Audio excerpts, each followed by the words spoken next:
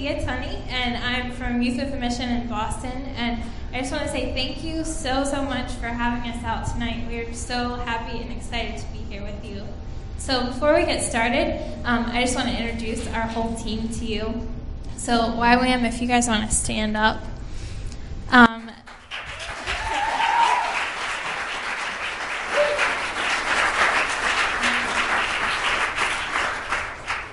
So I'll just let everyone introduce themselves, their name, and where they're from. As I said, my name is Candia, and I'm from Virginia originally.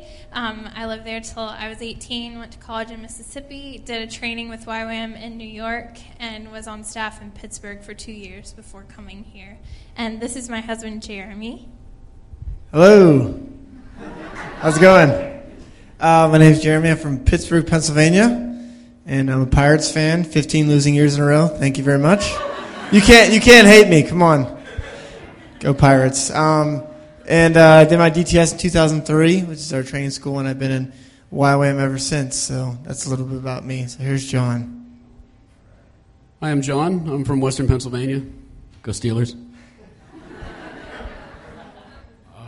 I just came on staff with YWAM Boston about a month or two or something ago. Been working part-time with YWAM Pittsburgh while I was in school. Just graduated and I'm a full-time missionary. Wish me luck. Hello, my name is Jessie, and I'm 23 and originally from Pittsburgh, Pennsylvania as well. And I've been in YWAM for about 5 years full-time and just moved to Boston with the team last year.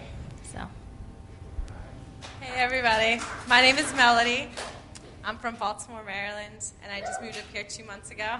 Somebody from Maryland? All right. I did that in crowd like a week ago. Somebody said they're from Maryland. I was like, woo! And I was the only person in the crowd. Yeah. See, I did my DTS in 2003, and it was on the Anastasis, so I got to travel the world during my DTS. So yeah, I'm here in Boston now. I love it. Hey, I'm Jessica. I'm originally from New Hampshire, and did my discipleship training school in Pittsburgh and came on as staff in 2004 and moved up here a year ago to start the YWAM base here in Boston. So.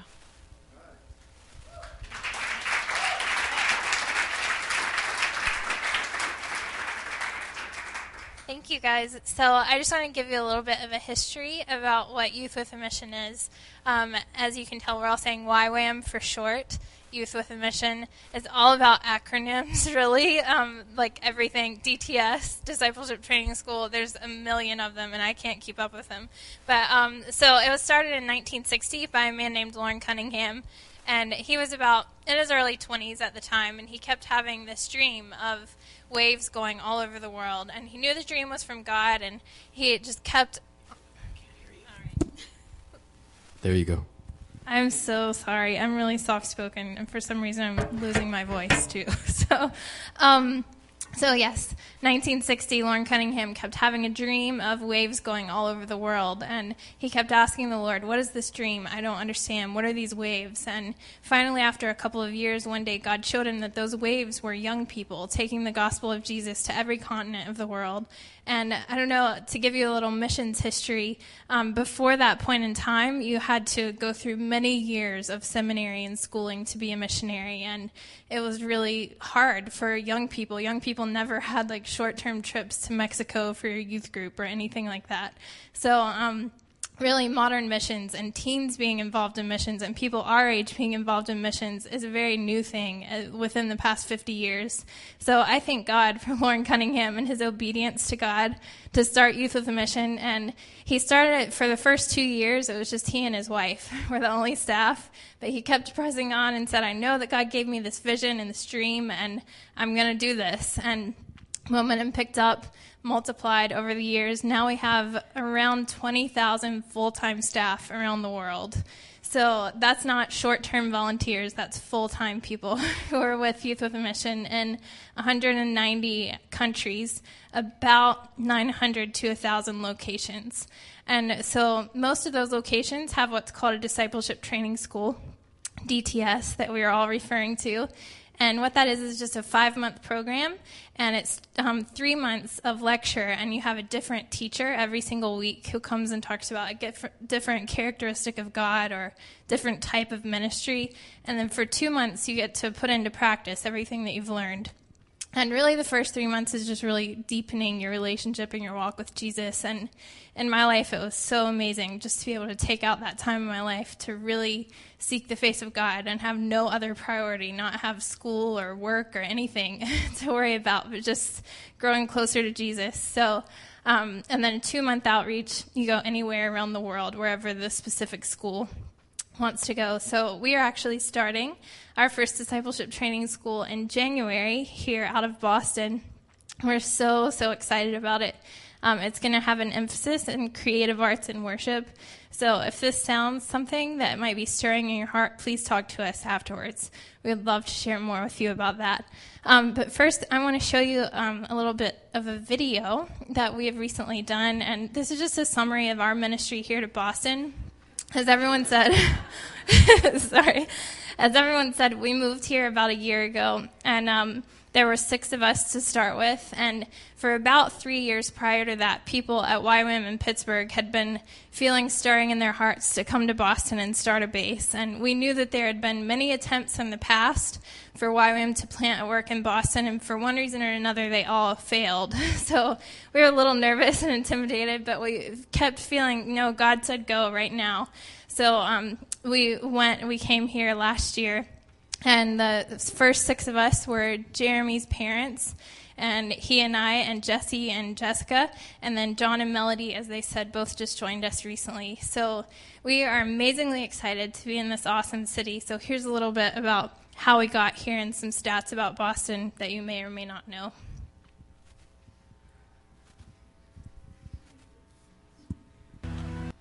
Strategic cities in the world.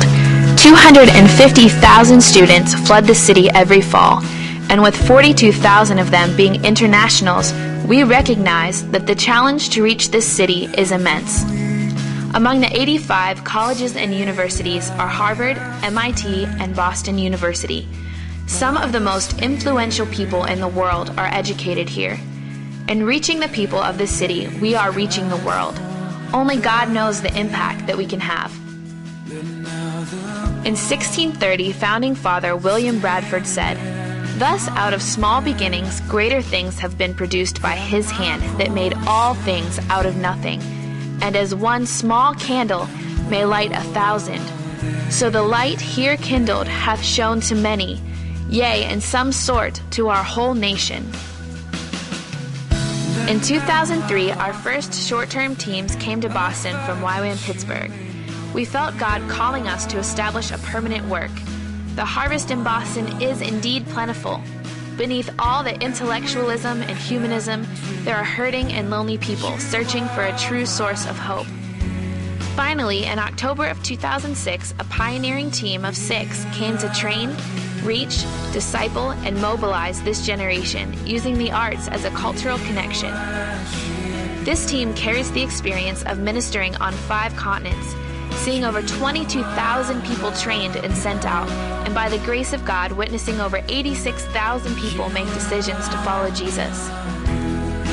As YWAM Boston, we are making a difference as we creatively connect with the emerging generation for transformed hearts and changed lives by making intentional, unmistakable followers of Jesus who will embrace their destiny to make him known. We are doing evangelism, leading worship, and equipping believers everywhere from local universities as far as overseas.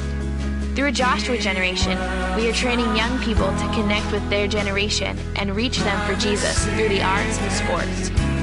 The School of Evangelism for the local church is equipping and mobilizing believers to effectively reach into their individual spheres of influence. And through the discipleship training schools, students will get to know God deeper and be equipped to make him known. The unprecedented opportunity to respond to this immense need is not without great challenges. An all-hands-on-deck mentality is necessary to see the dreams of God fulfilled in this city. Would you join us as we engage the battle?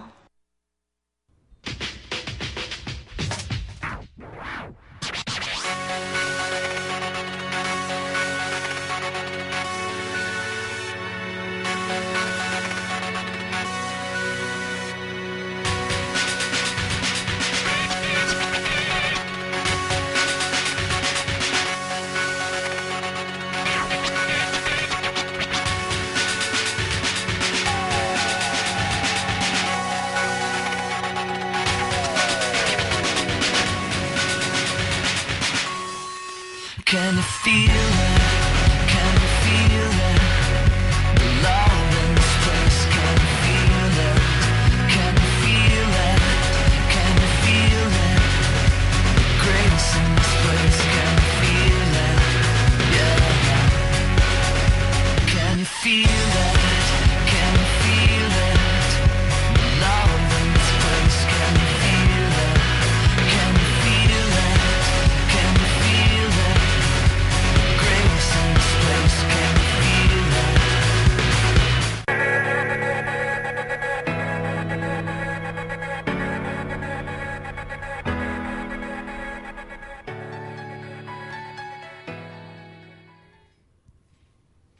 Alrighty, thank you so much for allowing us to share that. So I just want to share a little bit with you about my life, and all of us, really the reason that we're here tonight is not to convince all of you to be full-time missionaries, because we know that that is not everyone's calling in life. But we want to share with you really the process that God brought us to in our hearts, to motivating us to want to share his love with other people. And really, I don't think it can be said any better. Just recently, a few weeks ago, the founder of our mission, Lauren Cunningham, was in Boston, and that was a huge honor for us that he came here. He said he hasn't been here since 1955, I think.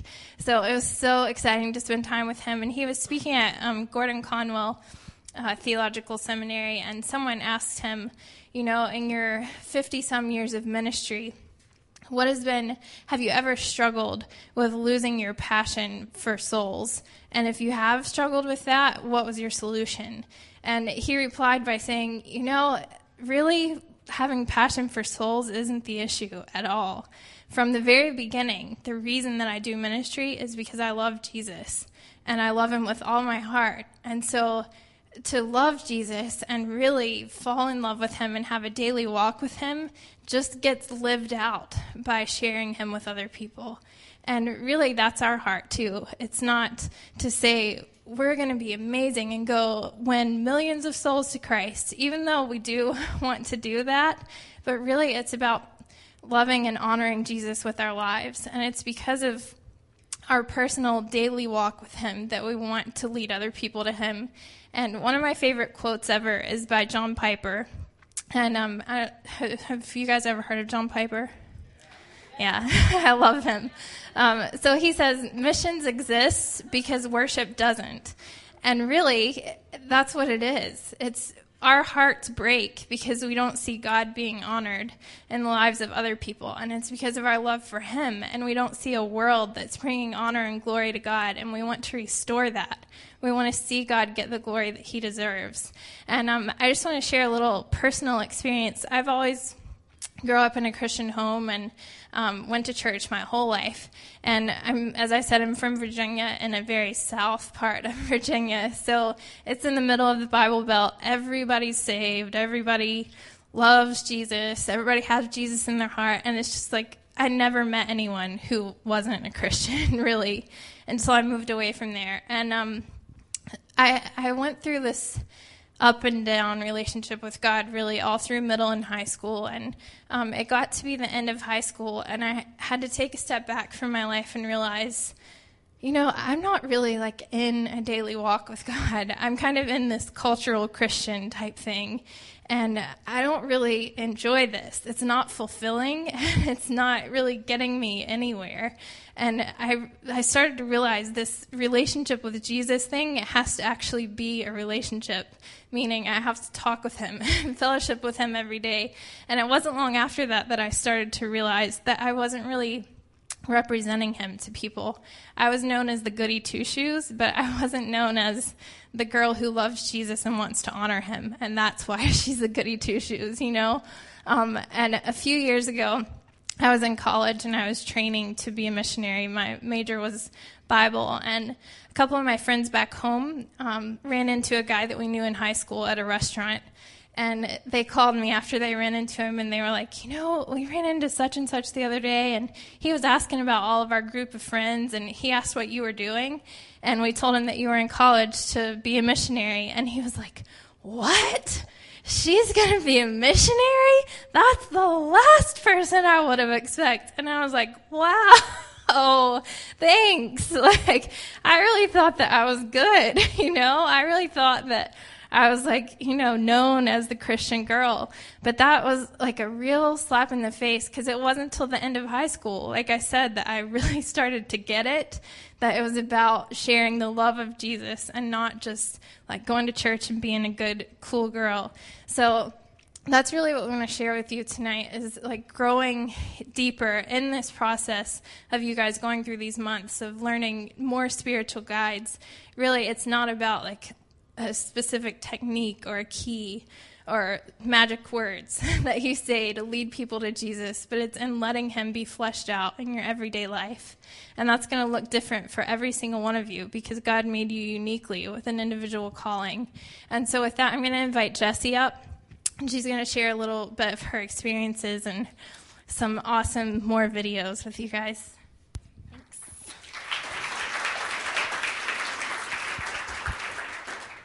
Well, hello again. Well, like I said, I've been in YWAM for about 5 years now, and I actually started, you saw about the Joshua Generation is our summer program that we have for teenagers, and I started going on missions trips when I was about 12 years old, and I went to Mexico, my youth group, and when I came home, I was just so excited because I had, for the first time, saw God's power and God's reality in action. And I remember coming home, and I was, little 12-year-old, and I remember going to my older sister, and she was supposed to go on the trip, but she got sick, so she couldn't go. But I remember going up to her, and I was like, Dana, it was like the best time of my life. I'm going to be a missionary. And she's like, yeah, it's all right. You'll get over it. Like, you're just excited. It'll go away in a week. And I was like, no, I don't think it will. She's like, no, really. Trust me, you'll be fine in a week. And I was like, thanks. All right. And so I go to my youth pastor at my church, and I was like, Pastor Rich, I'm so excited. This trip and everything. He's like, yeah, okay. I've heard this before. And I was like, all right. No one's going to encourage me in this, so I don't know. But and then I continued going on trips every summer. I went on a trip every summer throughout my junior high and high school. And it was just became a lifestyle for me of learning, giving my summers to Jesus and going on trips and learning how to share with people. And I remember the first time I personally got to lead anyone to Jesus, I was in New Hampshire on a missions trip, and we were out in a park, and we would do our little dramas and our dances, and then we would go talk with people that were sitting around. And I went up to this family. It was a whole family, like mom and dad, kids, aunt and uncle, grandma and grandpa, like the whole family. And so I was about 13. I was 14 at the time, and our leader, Jeremy's dad, sends me over to this. He's like, go over there and share with those people. I was like, are you kidding me? Like, I'm barely taller than the kids. And I'm like, you want me to go share that? He's like, go, the Spirit of God lives in you. You've got the word of the Lord. I was like, all right. And so I went over, and I was like, we used the wordless book, the colors, like the bracelet.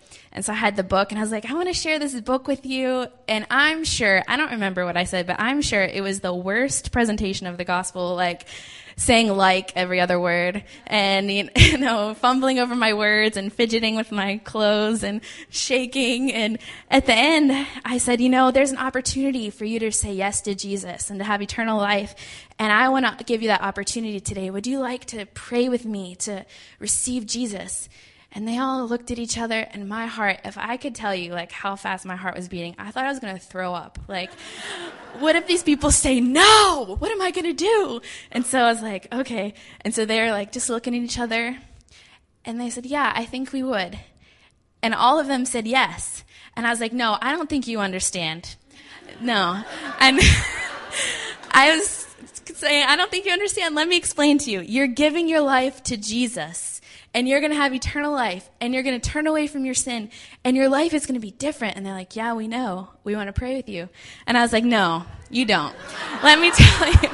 And so I kept talking and trying to talk them out of it, And so finally, they're like, we want to pray. And I was like, okay, that's great. So I prayed with them, and I remember walking away, and I mean, I couldn't have been happier.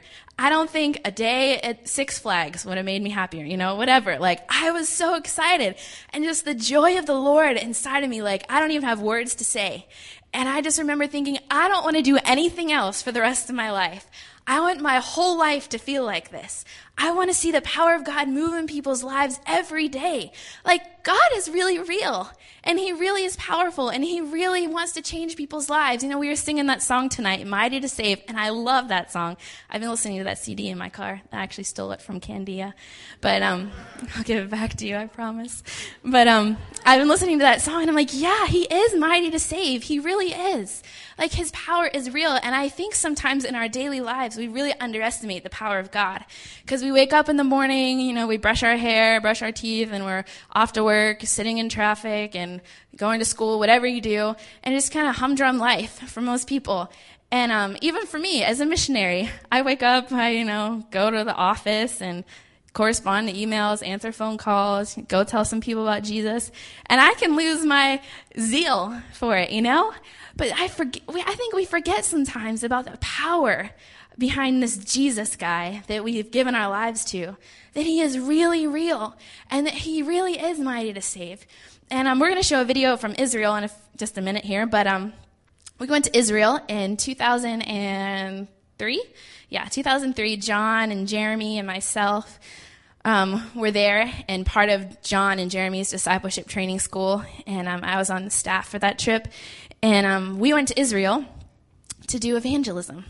Not really to sightsee, but we wanted to see some people come to Jesus, And before, on our way there, people were saying, you're going to get killed, you're going to get stoned, and you'll hear all that in the video. People are like, you're going to get killed, like, you just shouldn't go. And we're like, oh, yeah, okay. And I actually, at first, didn't want to go myself, and I talked to my mom. My mom's like, you're not going. You're going to get killed. Sorry. And then I was like, Mom, maybe we should pray and ask God what he wants. And she's like, yeah. So she prayed, and 10 minutes later, she called me, and she's like, you go to Israel. God's got a plan. He wants to save those people. If you die, it's okay. And I was like, oh, thanks. Thanks, Mom. But we went with a desire to see people's lives changed and to see the power of God put into reality. And so we went, and we were you'll see in the video, we were in Jerusalem. We were on Ben Yehuda Street, which is like the main street through Jerusalem. And that was like one of the last places that we had gone, because we had done ministry all over. And it was hard. It was really hard, Like, Muslims aren't really big into listening about Jesus, Like, the Jews don't want to talk to you about Jesus, And so we had a really hard time sharing with people, getting people to listen to us, having conversations with people. It was a tough time. I remember every day we'd come together and we're just praying. We're like, God, we love you. And that's why we're here. Because you've changed our lives, and we want to see you change these people's lives. We want to see you move in power, God. It's not for our glory. It's for yours. And I remember we just go out every day, and it was like pounding the pavement every day. We're there for 5 weeks. All right, no escaping, no vacation time. Like, we're there hitting the ground every day trying to talk to people, and every day people saying, get away from me, get away from me, and an occasional conversation with people. But we saw the power of God. And so towards the end of the trip, people are like, oh, you did it here, you did it there. Don't go to Ben Yehuda Street. That's where you're going to get stoned. That's the place it's going to happen. And so I remember we were getting ready. We're going to do our drama, and we do this drama that presents the gospel, and it's really amazing because people actually stop and watch it, and they see the gospel unfolded before them, and it's really powerful. And so we're getting ready for the drama. We're in a back alley. We have our little portable sound system, and we getting it ready. We're all getting our costumes on, and I had the video camera, and you'll see at one part John's face is really up close, and he's smiling. And I was going to everyone, and I was like, last words, what do you want your mom to know? Can you put your name, address, phone number, where your body should be shipped, on the video camera. And so we're getting ready to go, and I was like, oh, God, please protect us. And we get out there, and do you know what? People stopped, and people listened, and we didn't get stoned. And I lived to tell the story, and those guys lived to tell the story, that day, people accepted Jesus. And God came in power and glory, and people met Jesus for the first time. And you'll see also in the time we went to Bethlehem. We were in Bethlehem on Christmas Eve. And it was the only day of the year that they opened the border to go into Bethlehem. It's Palestinian territory and really dangerous. And up until that point, a lot of the terrorist groups had formed in Bethlehem and had been sent out from there. And so, we were real excited about going there once again. And so we're on the bus, and we're going with a church group who's going to Christmas Carol, and Manger Square. And they're like, yeah, we're going to sing Jingle Bells and stuff. And we're like, oh, yeah, we're not going to do that. Like, we're going to tell people about Jesus. And so, really, tell people about Jesus.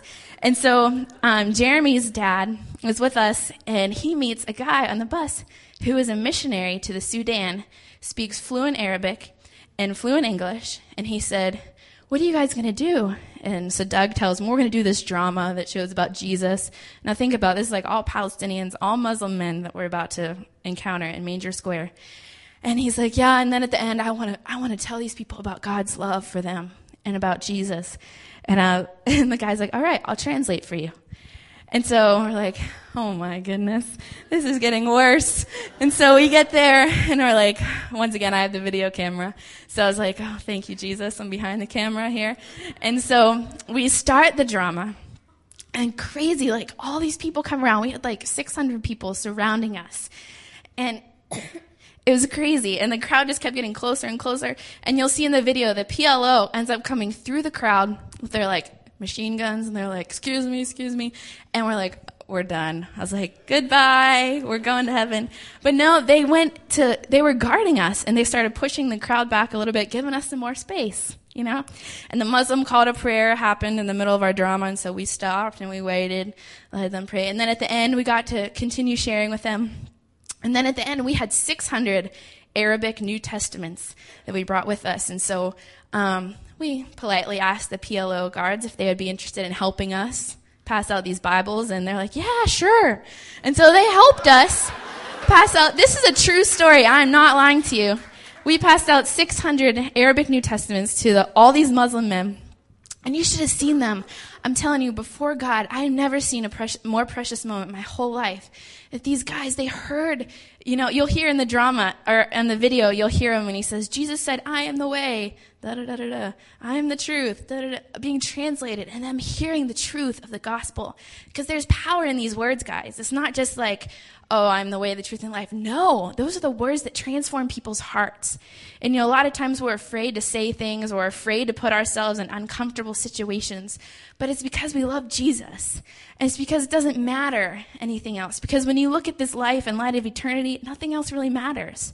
Except for seeing people come to him and seeing other people know the love that we've experienced in our lives. Because how can we share something? How can we reach out to someone if we don't even know it ourselves? If it's not something that we've grabbed onto. But these guys, when they got these Bibles, they knew what they were. And you saw them, they would tuck them in their coat. It's all of them. They would tuck them in their coat, and they would run away, make sure no one saw them. It was the most amazing thing. And so I don't know what happened that day. I'd like to tell you all of them repented and, turned away. I don't know. And I can't wait to get to heaven to see the real-time video of what happened, the angels that were surrounding us and everything. I'm really excited about that. But all we have for now is human eye video to show you about the video. And afterwards, Jared's going to come up and share with you a little bit more about why we share our faith. And it doesn't matter if you're a missionary or a student or a professional or whatever it is, that we're all called to share our faith, and we're all called to love Jesus with all of our hearts. And he says, if you love me, you'll do what I command. If you love me, you'll do what I say. And he wants us to tell other people what he's done in our lives. And that really is what life is all about. And no matter what sphere of society you're in, entertainment, media, communications, whatever, sports. I met a guy yesterday at the mall who's a professional wrestler, who's a Christian. He's like, this is my calling to bring Jesus to these wrestlers. And I was like, all right, you do that, because they're not going to listen to me. I'm going to be like, you need Jesus. And they're like, what? So that's wherever you are. I can't reach into your sphere of influence. Jeremy can't reach into your sphere of influence. JT can't reach into your sphere of influence. Only you can reach into your sphere of influence, and the people that are around you. God's placed there for a reason, for you to reach them. Because if we don't tell them, how are they going to hear, right? Romans 10, 14, and 15 says, how can they call on the one they've not believed in? How can they believe in someone they've never heard of? And so it's our job to tell them. How will they know unless they hear? And so go ahead and show this video from Israel, and Jared will come up. Hello, my name is Doug Tiny. We are from Youth of the Mission Pittsburgh, and recently God spoke to us to go to the nation of Israel to proclaim the gospel of Jesus Christ throughout the entire nation. They told us that open proclamation evangelism in Israel would never work. They said it couldn't be done. They said we'd fail. They said we'd be arrested. They said we'd be stoned. Maybe even killed. They said that the best that we could hope for is to be left alone, because no one would receive our message. But God said, "Go, for the harvest is plentiful, but the workers are few." The leader of the largest Messianic church in Israel said that in 20 years he had never seen an outreach team experience more than 3 or 4 salvations. When we had succeeded in preaching the gospel in most of Israel, they said you could do it everywhere but Jerusalem. But we did. And God gave us victory in Jerusalem.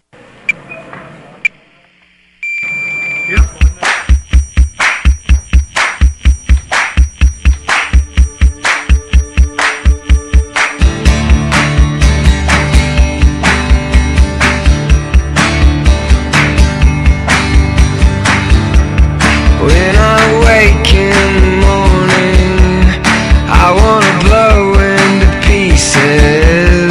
I want more than just okay, more than just okay.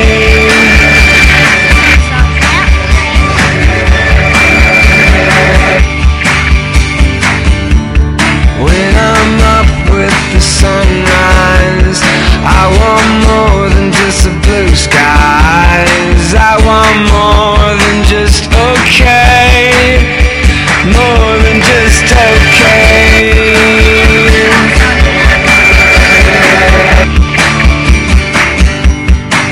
I'm not giving up, not giving up now. I'm not giving up, not backing down. More than fine,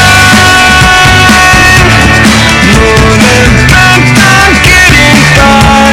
More than fine, more than just okay.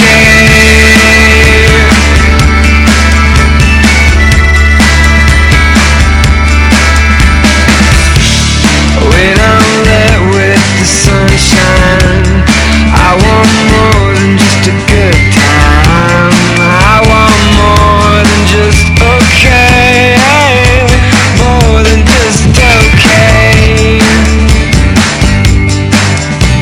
Okay. I'm not giving up, I'm not giving up now. I'm not giving up, I'm not selling out. It's the beginning of the Via Dolorosa, right in this whole area, and so this is where he was tried and then convicted to go, and then he began his walk toward the cross from here. Welcome to the planet. Welcome to existence.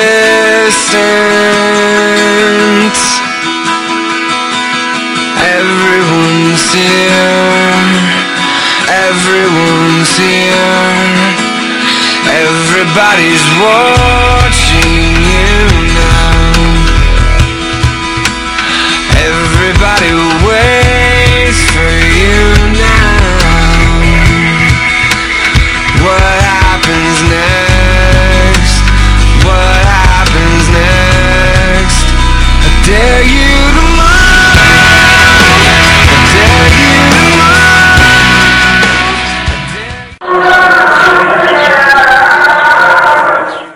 On Christmas Eve 2003, our team went to the city of Jesus' birth, Bethlehem, to proclaim the good news. The political situation was intense and the territory under Palestinian control. The reasons to fear were numerous.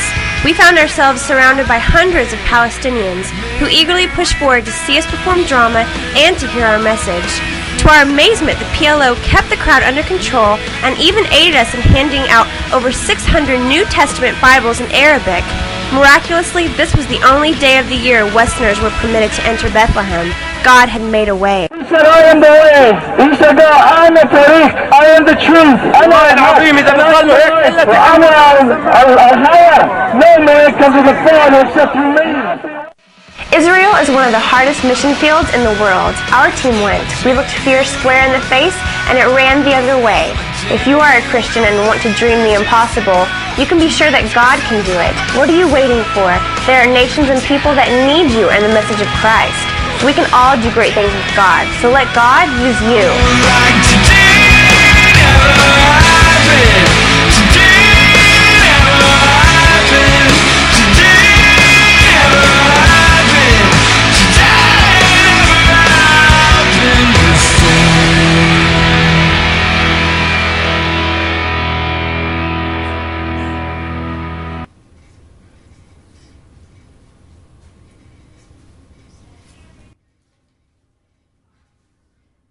Salvations.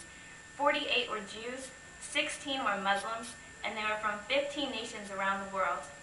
And we are God's witnesses that this is true. All right, that's it.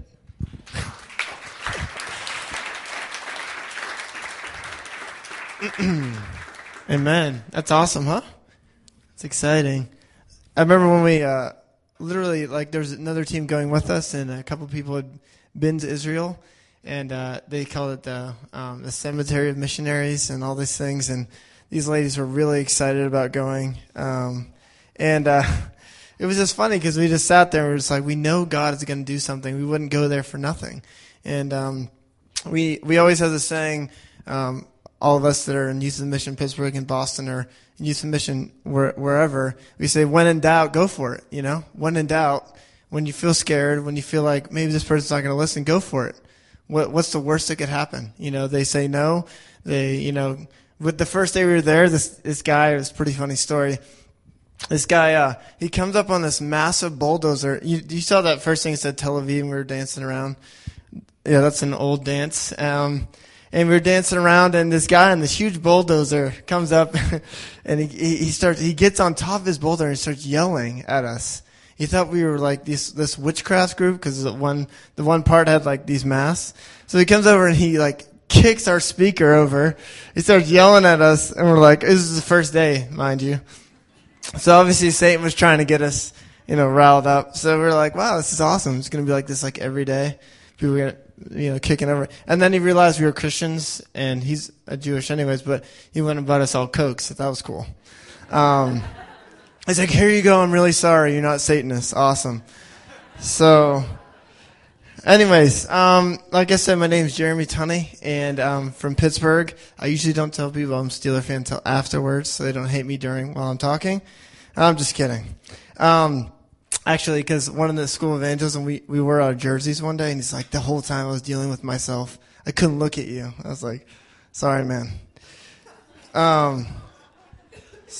God bless America. And so I just want to talk to you a minute. I know we only have, are we done 8:30? 8:30? Yes. We don't have a time limit, 12:30? No. I'm not long-winded, I promise.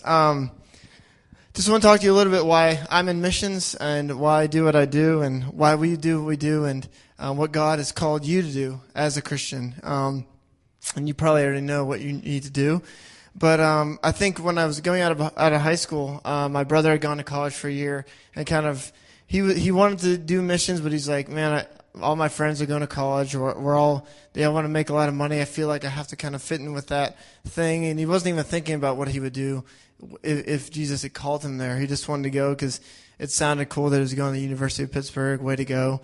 And he went. He really fell away from the Lord that year. And then he decided, yeah, I'm going to go into missions. This is definitely not the place for me. And sometimes people call people to college, and sometimes he calls you to the mission field. And he called him. And I saw my brother go through that whole stage of really falling away from God's dream for his life. And I really felt like my dream right now, God's dream for me right now, was to go into missions. And I knew, I literally signed up 2 days before the school because I was like, I'm not going. And then finally I was like, all right, I'll go. And And then I went, and it was the most life-changing experience of my life. And I felt like I just got alone with Jesus for 5 months, and I got to go for it in one of the hardest places around the world. I'd been to Brazil, and I've been to all these countries around the world before I was even out of high school. I saw thousands and thousands of people around the world get saved, but I really wanted to go for it in a place that was really hard. Because I wanted to, is this really real to me? Is this really real to me? Will I go? And if I don't see every single person in the altar call raise their hands, will I still go for it? Because, especially in Israel, you have to depend on Jesus. Because it's hard. It was really hard, The first couple of days, we led, one person to Jesus the first week. And then little by little, we started leading more and more. And I think it taught us a lot of us a lesson, because a lot of us had seen amazing things happen around the world. 16,000 people here, 20,000 people here, and we go to Israel. We're we're going to see the whole nation change, and it was really hard. You would have to talk to people for 2 hours just to get them to. I want to tell you something, that 99% of Jewish people don't even believe in God. They're total atheists. They have no concept of God. They're sick of the whole religious thing. I mean, Jerusalem's really the only really religious people. And basically the only thing they really believe is that they don't believe in Jesus. And so they're I don't even really know. Jesus? No, we don't believe in him. It's they're one thing. And so it was hard in the beginning, but really it taught us that regardless of our situation, regardless if it's the 100th person you talk to and they still say no, your relationship with Jesus really is the thing that strives you to do more, strives you to get that next person. And I think it was instilled in my heart because my father was saved by a person who was rejected time and time again. He was on his college campus in Western Pennsylvania. Time and time again, he was rejected over and over again. He had the toughest day of his life. And he looked over at my dad, who was an alcoholic at the time. I think he was divorced at the time, and he was suicidal. He looked over at my dad. My dad was a clean-cut guy, was a football player, really good-looking guy. He looked like he had it all together. And he goes over to my dad. He's like, "Oh, what the heck, one more. I'll tell someone else about Jesus today." And then that was my dad. And my dad, in that moment, he was totally addicted to alcohol. In that moment, he said, "You know what? The guy, like Jesse said, the guy was horrible at telling me about Jesus, throwing up his hands, speaking in tongues, and all this crazy stuff. My dad never experienced that before. And, of course, that was very weird. And when people do that when they don't know what's going on. So he accepted the Lord, and his life dramatically changed just because that one person said, "What the heck, one more. I'll do that." My dad's told that story thousands of times around the world. I've heard it. But it's a miracle because through his life, hundreds and hundreds of thousands of people around the world know Jesus today because he said, "I want to be a history maker. I want to be a part of God's dream for my life." And I think regardless of what field we're in, it doesn't matter what we're doing. If we say, "I'm going to college to make money," that is wrong. If I say, "I'm going to college because this will help me get to the mission field," or "this will help me to bring people to Jesus," I think when you strip everything down, regardless of what you're doing, if you're doing wrestling, whatever, if down to the basic thing of what you're doing, it says, "This is a way for me to minister to people about Jesus." If that's not the core value of what you're doing, I don't think that's God's dream for your life. I think God has dreams for every single person. He says, "I have a dream for your life. I want you to do this for me." Last year when the Colts won the Super Bowl, I know it's a sore subject here, but you saw Tony Dungy, and what they said, "What do you have to say?" He's like, "I love Jesus, man. It's all about him. It's all about Jesus. Instead of bring glory to myself, we bring glory." I don't know, 100, 300 million people watch that. In that moment, Tony Dungy, he's not called just to be a coach. He's not called just to do simple things for Jesus. Simple things for himself. He's called on the biggest stage possibly in the world that people watch. He's called to say, "I love Jesus. I have a personal relationship with him. It's all about Jesus. It's all about Jesus." I was listening to that song on the way here. "It's all about you, Jesus." Anyone like that song? It's a good song. And it's kind of old, but I got the Passion Greatest Hits for $3 on Amazon.com. It's a great deal. And it's a great website, yes. So I was listening to that song, and really, that is our lives as Christians. God calls us to leave everything and say, "You know what? My education, my family, my friends, it's all about you, Jesus. It's all about if I want to make money so I can support other missionaries. You know, one of our biggest supporters is I make money so I can support missionaries because I can't do what they do. I can't go. So God has called me. He's blessed me with this so I can support missionaries that lead thousands of people around the world to Jesus. I want to be a part of God's dream, regardless of what part in that play I play. And I think a lot of us, especially in the workplace, I was a pizza delivery man that ruled, and I had a Chrysler LeBaron. It was the best car I ever had. It looked like the Batmobile, and I went to work, and I always tell these guys I can't work on Sunday. I'm really holy. I'm a Christian, and even though sometimes I didn't go to church, but anyways, it was when I was younger and less holy. I'm joking. And so I would get into this work schedule and all these things, and I would totally forget, like, okay, I have a chance to like lead some of these people to Jesus. I have a chance every single second. Someone walks in, I deliver pizza, whatever, my boss, whoever, one of my coworkers, and they were constantly like this talking to me, just like this wanting something. I guarantee these people put on these like faces around you. They need Jesus. My dad was the best person putting on that face. He was a very successful athlete. He had everything, but he was dying inside. He was dead. He was going to commit suicide. He had nothing because he didn't have Jesus. And I think a lot of us put on this like social camouflage. We say, I'm just going to like try to like make it through this, like make it through the streets. Like don't draw any attention to me. Wear like gray clothes, and I'm just going to like see if I can make it through without anyone noticing me.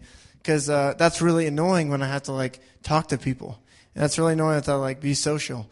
And I know it's like for me, like I love just like doing my own thing and like, going out, getting a coffee and just going back to work and just whatever. But I think God has called us as Christians to be more than that. I think God has called us to be a person that makes a difference in our lives every single day. Whether it's like, this guy we're in Philadelphia, he's a pastor there, and he said, I led one of the you guys have heard of Italian Ice, right? What is that, Rita's place? He led like one of the biggest managers in Rita's to Jesus because he just kept smiling at him every day when he get Italian Ice. He's like, why are you smiling? He's like, I love Jesus, man. Jesus, he started preaching. This guy got saved right at Rita's. It's like one of the biggest it's great Italian Ice. You should go there and get some. And so little things like that, I think God has called us to be a part of His dream. And every single day, sometimes God has called us so many times, and very few people respond to that. You're driving next to this person in the T or whatever, and you like feel like, oh man, I really feel like I got to say something. And when in doubt, go for it. When in doubt, just say something. It's like, do you go to church? How you doing? My name's Jeremy. Whatever. Just get to know people. And I think when you talk about missionaries around the world, that I really feel like all of us are challenged to be history makers. I really feel like we're not supposed to be, ones we just get through this life. I'm in a hurry to get things done. Live life and it's all done. Whatever, that old Alabama song. You guys ever hear that song? Nobody? I can't even see. This is like a comedy club or something. I'm like, what? But it's a class. I'm an Alabama fan. Go Alabama. I got the greatest hit shirt. That's right. And it's like our lives aren't just say like, I just want to live. I just want to make enough money to get by and die. You guys know that, right? You guys know that as Christians. But sometimes we're called, but so little respond to that call. So I mean, so many people just say, you know what? It's not really working out for me. This whole missionary thing, or this whole like telling people about Jesus. This person at work denied me, one person, and I can't do it anymore. I can't take that. But when they deny us, who do they deny really? Christ, right? And I think Christ has done enough for us that we can keep going and say, what the heck, one more, and lead that one person to Christ. D.L. Moody was saved in Boston, right? And he was saved at that Sunday school that morning. And I'm sure that Sunday school guy has maybe out of all the kids, maybe D.L. Moody is the one who went on to lead millions to Christ. But was it worth it? Absolutely. Absolutely. Millions of people are in heaven now because of that one man's decision. And I think every day we have a decision to say, you know what? My life I'm going to be camouflaged today, or I'm going to put on, the bright face of Jesus, and I'm going to go out there. And I know I don't feel like it every day, and sometimes I do it. I fail all the time. But I think all of us are called in any work, whatever work or college that you're in, we're called to be a light, aren't we? hide it under a bushel? No. I'm going to let it shine. We're on some old hits today, man. Old hits. Wow. I didn't think I'd be bringing that out, but maybe we'll sing it. Anybody got a guitar that can sing that? All right, good. They're like, no, please. I've had enough. And I think that even though as simple as that is, hide it under a bushel, no, I'm going to let it shine. I think hide it under we're afraid of men. We're afraid of people, aren't we? We're afraid to tell our friends about Jesus. But I think if Jesus was standing right next to us and you're like, you and Jesus are like walking along, your best friend comes up and be like, I don't even know him, man. We don't want to talk about him right now. He's only died for me, whatever. Just forget it. It's really cold out, isn't it? It's like, let's talk about the weather. I think, but he's here. He's in your heart, right? He's changed your lives. Who's he changed his lives in here? Everybody, right? Amen. So I think everyone has a resounding thing in her heart. I want to make a difference. I want to tell people about Jesus. Don't you want to see people saved? Yes? Amen? You want to see the world say, you want to see Boston reach for Jesus, 250,000 students. We want to see them reached, right? Well, it takes people like you saying, I'm going to tell one person this week about Jesus. That's how it will come. Not through, a massive revival just, everyone's just going to get blam. It's like, whoo, we're all saved. It comes from the bottom up, right? It comes from people just like you saying, I want to make a difference. I think the perfect example is in Europe right now. These churches we go to Ukraine and Poland, and they're like, we just want to survive. We're in these little buildings, and we just want to survive, man. It's so bad out there. And I'm like, we just saw 150 people get saved outside your church. Let's go. And so they're like, oh, okay. It's like, but the thing is, in Europe, they have a different mindset. We just want to survive. We just want to put on the camouflage. And if we can make it through our lives, then that will be good. But you talk about people in China. I went to China, and you're not allowed to be a Christian there, supposedly. And you go to China, and they're baptizing people in their baths. They're witnessing like crazy there. Those people are insane. It's like, I went there, I'm like, you guys don't even need me. You're getting all these people saved. I'm coming here, I'm the food's really great. I'm trying to witness people. You don't speak Mandarin. Way to go. And so it's a different kind of culture. And I think it's from the bottom up, people just saying, I'm going to make a difference in my sphere. Just like Jesse was talking about. You are put in your sphere for a reason. And not to say woohoo, I'm a Christian. I'm nice to people. That's not the reason. I'm telling you that we're not called just to be nice. We're not called to say oh, I'm sorry, maybe you noticed that, I think we're called to be passionate about Jesus because this is the main thing in our lives, right? It's the number one flag we're throwing up even before America, before anything, before your work, before anything. It's Jesus. It's Jesus is the flag we're throwing up, right? And we're waving this in front of people. If we're waving that and saying, man, this relationship is real. It's changed my life. No one can deny that. They can try, but in the end, people say, man, this is real. This guy's out here in the middle of the street, it's freezing cold outside, and he's telling people about Jesus. This must be real. People told me that all the time, man, I really wasn't going to stop, but man, this has to be real. You're insane. Why are you here? It's 10:30 at night, you're in Harlem in New York, telling people about Jesus. And you could be shot, and we have almost been shot. But it's been fun. That's fun,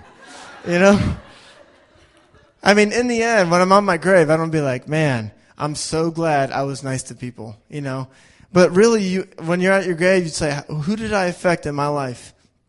Did I affect my dad's, are we almost done? Okay. My dad's family was not Christian at all. They all went to church, And he wasn't even a deacon. He was a total alcoholic, which is awesome. And when he got saved, no one, we always have these family reunions. We have a huge family. And has anyone ever heard of Gene Tunney, the boxer? Anybody? There's got to be one person in here. Gene Tunney. One person. He's world champion boxer, so we have big old family. And that's the only thing cool about us, is that we know him. Look him up. He's on YouTube. He's an old boxer. He's a world champion, man. Come on. Has anyone heard of the Long Count? The Long Count? No?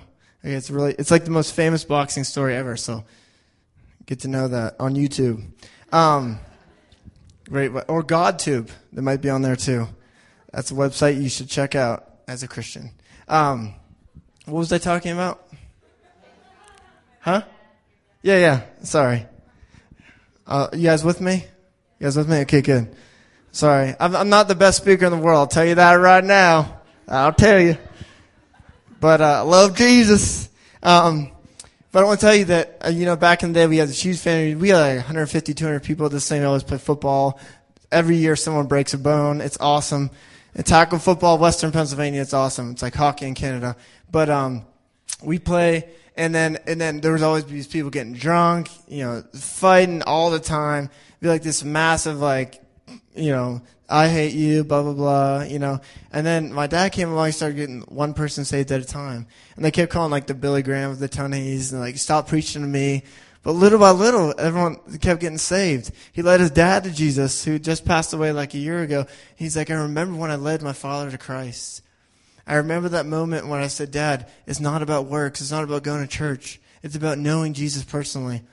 And about him realizing that. And we read some letters at my grandfather's funeral about how saying, my son led me to Christ. And I know now that the greatest thing in my life is to know Jesus.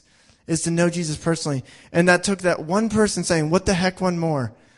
Led, millions will probably come to Christ because of that one man, And I know that people around you are in college, in Boston University, Harvard, wherever you go, could be kings of nations or queens of nations. And you never know. You say, this one time when I can share this with this person or go out and be a part of God's dream, this could change the world. I mean, you could, and you always hear that, you could change the world, but really it's true. Through Christ you can. Because God, He wants you to be a part of this tidal wave that's going on. He's like, come on, join us. We're not like the Army Reserves. You don't hey, come hang out and you can do 1 weekend a month. I think God's called us to be like the Marines or the Green Berets, be in the hardest place in the world, snipering weird people. No, kidding. And hardest place in the world, being part, even when it's hard, even in Boston, think all these people are liberals, it's all this weird stuff going on. But I'm going to tell you that we see people all the time getting saved. Every week we go out, because people are open. People want to hear the gospel, and we always talk about unreached people groups, right? I mean, obviously Boston is very unreached. If they don't know Jesus and they don't know about a personal relationship with Him, then they're very unreached, aren't they? So I'm going to end with this. I think, many of my friends had gone into missions and then fallen away. Said, it doesn't really fit my schedule. It doesn't fit my life. And some of my friends have gone to college. Say, I want to do this for Jesus. I want to, I tried to convince myself that I was going to be a radiologist. You guys ever heard of that? Sit in a black room and does anyone do that here? No? Okay, cool. So I can make fun of it? No. And this lady walked up to me and she's like, she was one of our teachers. She's like, do you want to do that? And I was like, no, not really. She's like, do you like being in black rooms by yourself all day? I was like, no. She's like, what do you like doing? I was like, well, I like telling people about Jesus. She's like, well, maybe you should be an evangelist or go into missions, And I think all of us have something burning inside of us that they want to reach their friends. Amen? Anyone here? Raise your hand if you want to be a part of that. Yeah? Everyone should raise their hand. If you're a Christian, you should raise your hand. And so God's dream, you are in a massive play right now around the world. God has placed you in exact places right next to this person, even this person next to you right now, and said, I'm putting you right here. Just talk to them. He's nudging you. Let's go. It's like, come on. And then sometimes we say, God, it's so hard. I'm so weak inside. He'll give you the words to say, I promise. If you're totally I have no idea what to say God, just speak through me. And He will. It doesn't matter if it's horrible. Go for it. It doesn't matter if you're the worst gospel presentation of all time. At least you went for it. At least you said, God, I'm going for it. Come along. I'm going for it. I hope you're here for the ride, because He will be. Amen? Amen? So you guys with me? You guys love Jesus, right? He's awesome. Thank you guys for the worship. And we do worship every day of the week. So I was like, are we done? No, I thought you were. Oh, no. It's only been 5 minutes past 8:30. Okay. He's like, I got the big cane coming at me. I'm sorry. I'll be done 1 second. I just want to challenge you guys. that I'm going to tell you one story, and then we're going to be done. My brother-in-law, he's about to be a major in the Marines, and when he went to the Marines, he wasn't saved. My sister led him to Jesus, and they got married, and he's a radical man for Jesus. And I want to tell you that he doesn't like just exist just to like be like. A lot of people respect him. It's a really respectable job. You're in the Marines. Way to go. Hoorah. And then, but the thing is, he's not there for that. He, like, when you try to talk to him about the Marines, he's like, I don't care. Who cares about the Marines? He's like, let's talk about Jesus. I'm telling you, he's like that. And I'm like, sometimes I'm like, tell me like about flying jets and stuff. He's like, who cares about flying jets? Let's talk about Jesus. And it's funny because he leads all his guys to Jesus. They're all coming to church with him. He's leading all his Marines to Christ. And I'm like, that is God's dream for him. He's called him to be a soldier and lead his soldiers to Christ. And God has placed us in places to not just to be there and say, I'm a nice person, but to be there and to witness to people about Jesus. It's called the Great Commission. And I think all of us are called, regardless of what situation or what demographic you're in, to say, I want to tell one person about Jesus this week. One person that doesn't know Jesus. Who knows someone that's not saved here? All right, some of you know a lot of Christians. And so I wanted to challenge you guys in a minute that Chuck made a lifestyle of evangelism. His lifestyle became different when he said, you know what? I'm put here for a reason. I'm put in this leadership spot for a reason, not because I really want to get saluted every 5 seconds. No, I want to use this for Jesus. Tony Dungy said, I don't want to be just another coach saying, I want to videotape people during a game. You know, I'm just kidding. And, see, I told you, I never try to say stuff because people get mad at me. Bill Belichick, I don't know. The Cheatriots, Shady Brady, no one ever said that. So I saw it online. It's not my words. It's on YouTube also. But Chuck is one of my heroes. Billy Graham's one of my heroes. Don Richardson, my dad's one of my heroes. You know, Lauren Cunningham. You know, the heroes of the faith, but he's one of my heroes because he's in the work world. He's in the secular place, and he said, you know what, I'm going to make a difference. And he's led, 20, 30 guys everywhere he goes to Jesus because he's like, it's just resonating on him. I'm going to make a difference. I need to do something. And people respect him for that. I'll tell you that, like, when I go there, people love him, man.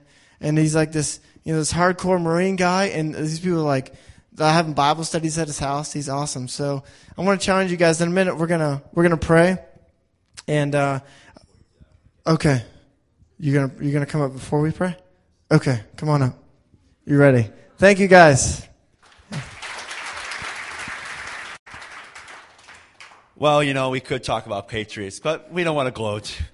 And, there's always Red Sox, but that's okay. I understand you're a Steelers fan, and we won't hold that against you, all right?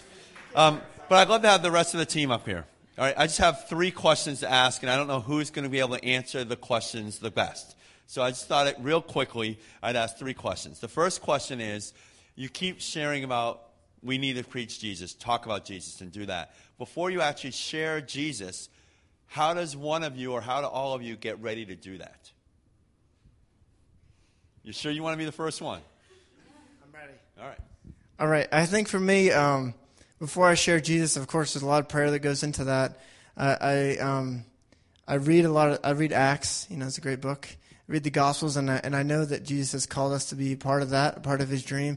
And also, before I talk to people about Jesus, I constantly am trying to talk to people and trying to conversate to learn how to react to people. And I think any salesman or any person that deals with people, you kind of have to go a while before you get really good at just getting into a conversation. And I think the best thing is to say, what if this person says this, or how do I get into this conversation, or how do I start witnessing to somebody? How do I get to that point? And I think it's just talking to people, being a people person. And I know that everyone, being normal, amen. And I think everyone can be normal, and they can say, hey, how's it going, man? Can I just share this with you? And I think that's the main thing for me is just being able to talk to people. And I know that everyone isn't perfect at saying, I know the exact words to say, but when you give a smiling face and you say, hey, can I share this with you? And when you have the compassion of Jesus coming out of you, I think that is the best part. So great. Thank you very much. My second question, and that's fine. Jesse, you mentioned the cards, or, it's like the bracelet, and also some of you mentioned, sharing Jesus. I'm just curious, for us that have never had the opportunity to share Jesus, how do you actually share the gospel in a clear way, maybe a easy way or an honest, open way? I think a lot of us might be intimidated to do that. So how do you actually do that? How long do we have? No, just kidding. Well, I think for me, like Jeremy said, making a connection with people somehow, depending on, it's different for every person I talk to. Some of what we talked about tonight was about your dreams or your destiny, a thing that God's called you to, and that's a good conversation starter. Well, what do you do? Oh, I'm a doctor. Well, why do you want to be a doctor? Have you always wanted to be a doctor? Well, yeah, since I was a kid, that's what I've wanted to be. It was always my dream. Well, do you know who put that dream in your heart? Do you know who gave that desire to you? It was God. He created you. And that's like, I've started conversations like that all over the world, and on airplanes and on the street and just in normal life at the doctor's office or like whatever, talking to people, just making a connection with them at their place. And then if I don't know if we, like I said, like the bracelet, the colors, we don't use the bracelet, but we have a book, and it talks about it shows the colors, and the first color being gold, and talking about the abundant life. When you get into a conversation with someone, just saying, God has a plan for you. A lot of people are depressed and miserable.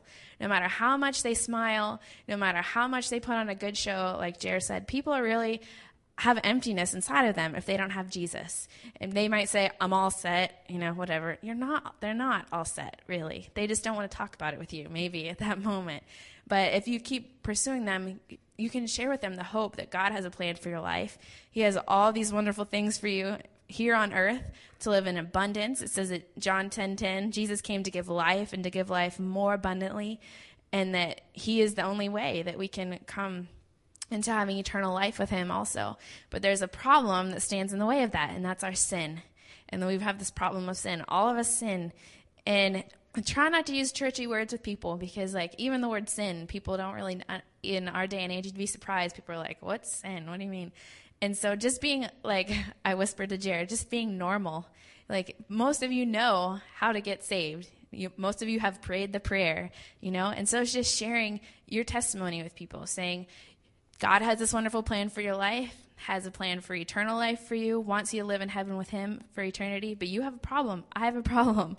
It's sin. It's the things that we do wrong against God. It's wanting to live our own lives the way that we want to live them, and not letting God take control of us, and not receiving his forgiveness, and not receiving the relationship that he has with us. And I think just emphasizing the relationship with them, and not inviting them to become a Christian or to join your church or to sign up for a club, but you're inviting them to meet your best friend. And that's really a good place to start. Thank you very much. Thank you. And my last question, and I don't know who wants to answer this one, it is, someone actually listens to you, they ask to pray, and they accept Jesus Christ as Lord and Savior of their life. What's the next step? How do you follow up with them? Or if we were to do that, how would you encourage us to take them to the next step? I think your wife wants to. Oh, sure. I thought she was handing it to me. We always carry contact cards with us every time we do an outreach, and so we'll take down people's name, phone number, address. Now, a lot of times people are a little freaked out by that, so we just explain to them, we're not trying to stalk you, we're not trying to sell you anything, we're not trying to get you to join a cult. We want to keep in touch with you and make sure that you're doing okay, and if you have questions about this new relationship, or if you need someone to pray with you. And every time we go on an overseas outreach or an outreach in any other city, we always work alongside of a local church so that we can pass those contacts on to those people to disciple and follow up on. So you guys specifically, definitely it would be this church, and I mean, unless, I don't know, maybe they're from somewhere else. We run into that a lot actually in Boston. Tourists who are here for a while, we've often tried to find a church wherever they're from and maybe keep in touch with them personally. But yeah. just in terms of like people that you talk to on a daily basis and getting them connected. I know you guys have the life groups or every other week or whatever, and that's a good place to start with people, like bringing them to a small group or inviting them to your house with a bunch of your friends, that, you know, getting them plugged in somehow, because it's not for people like the biggest thing that they're looking for when they walk through these doors is for someone to say hi to them.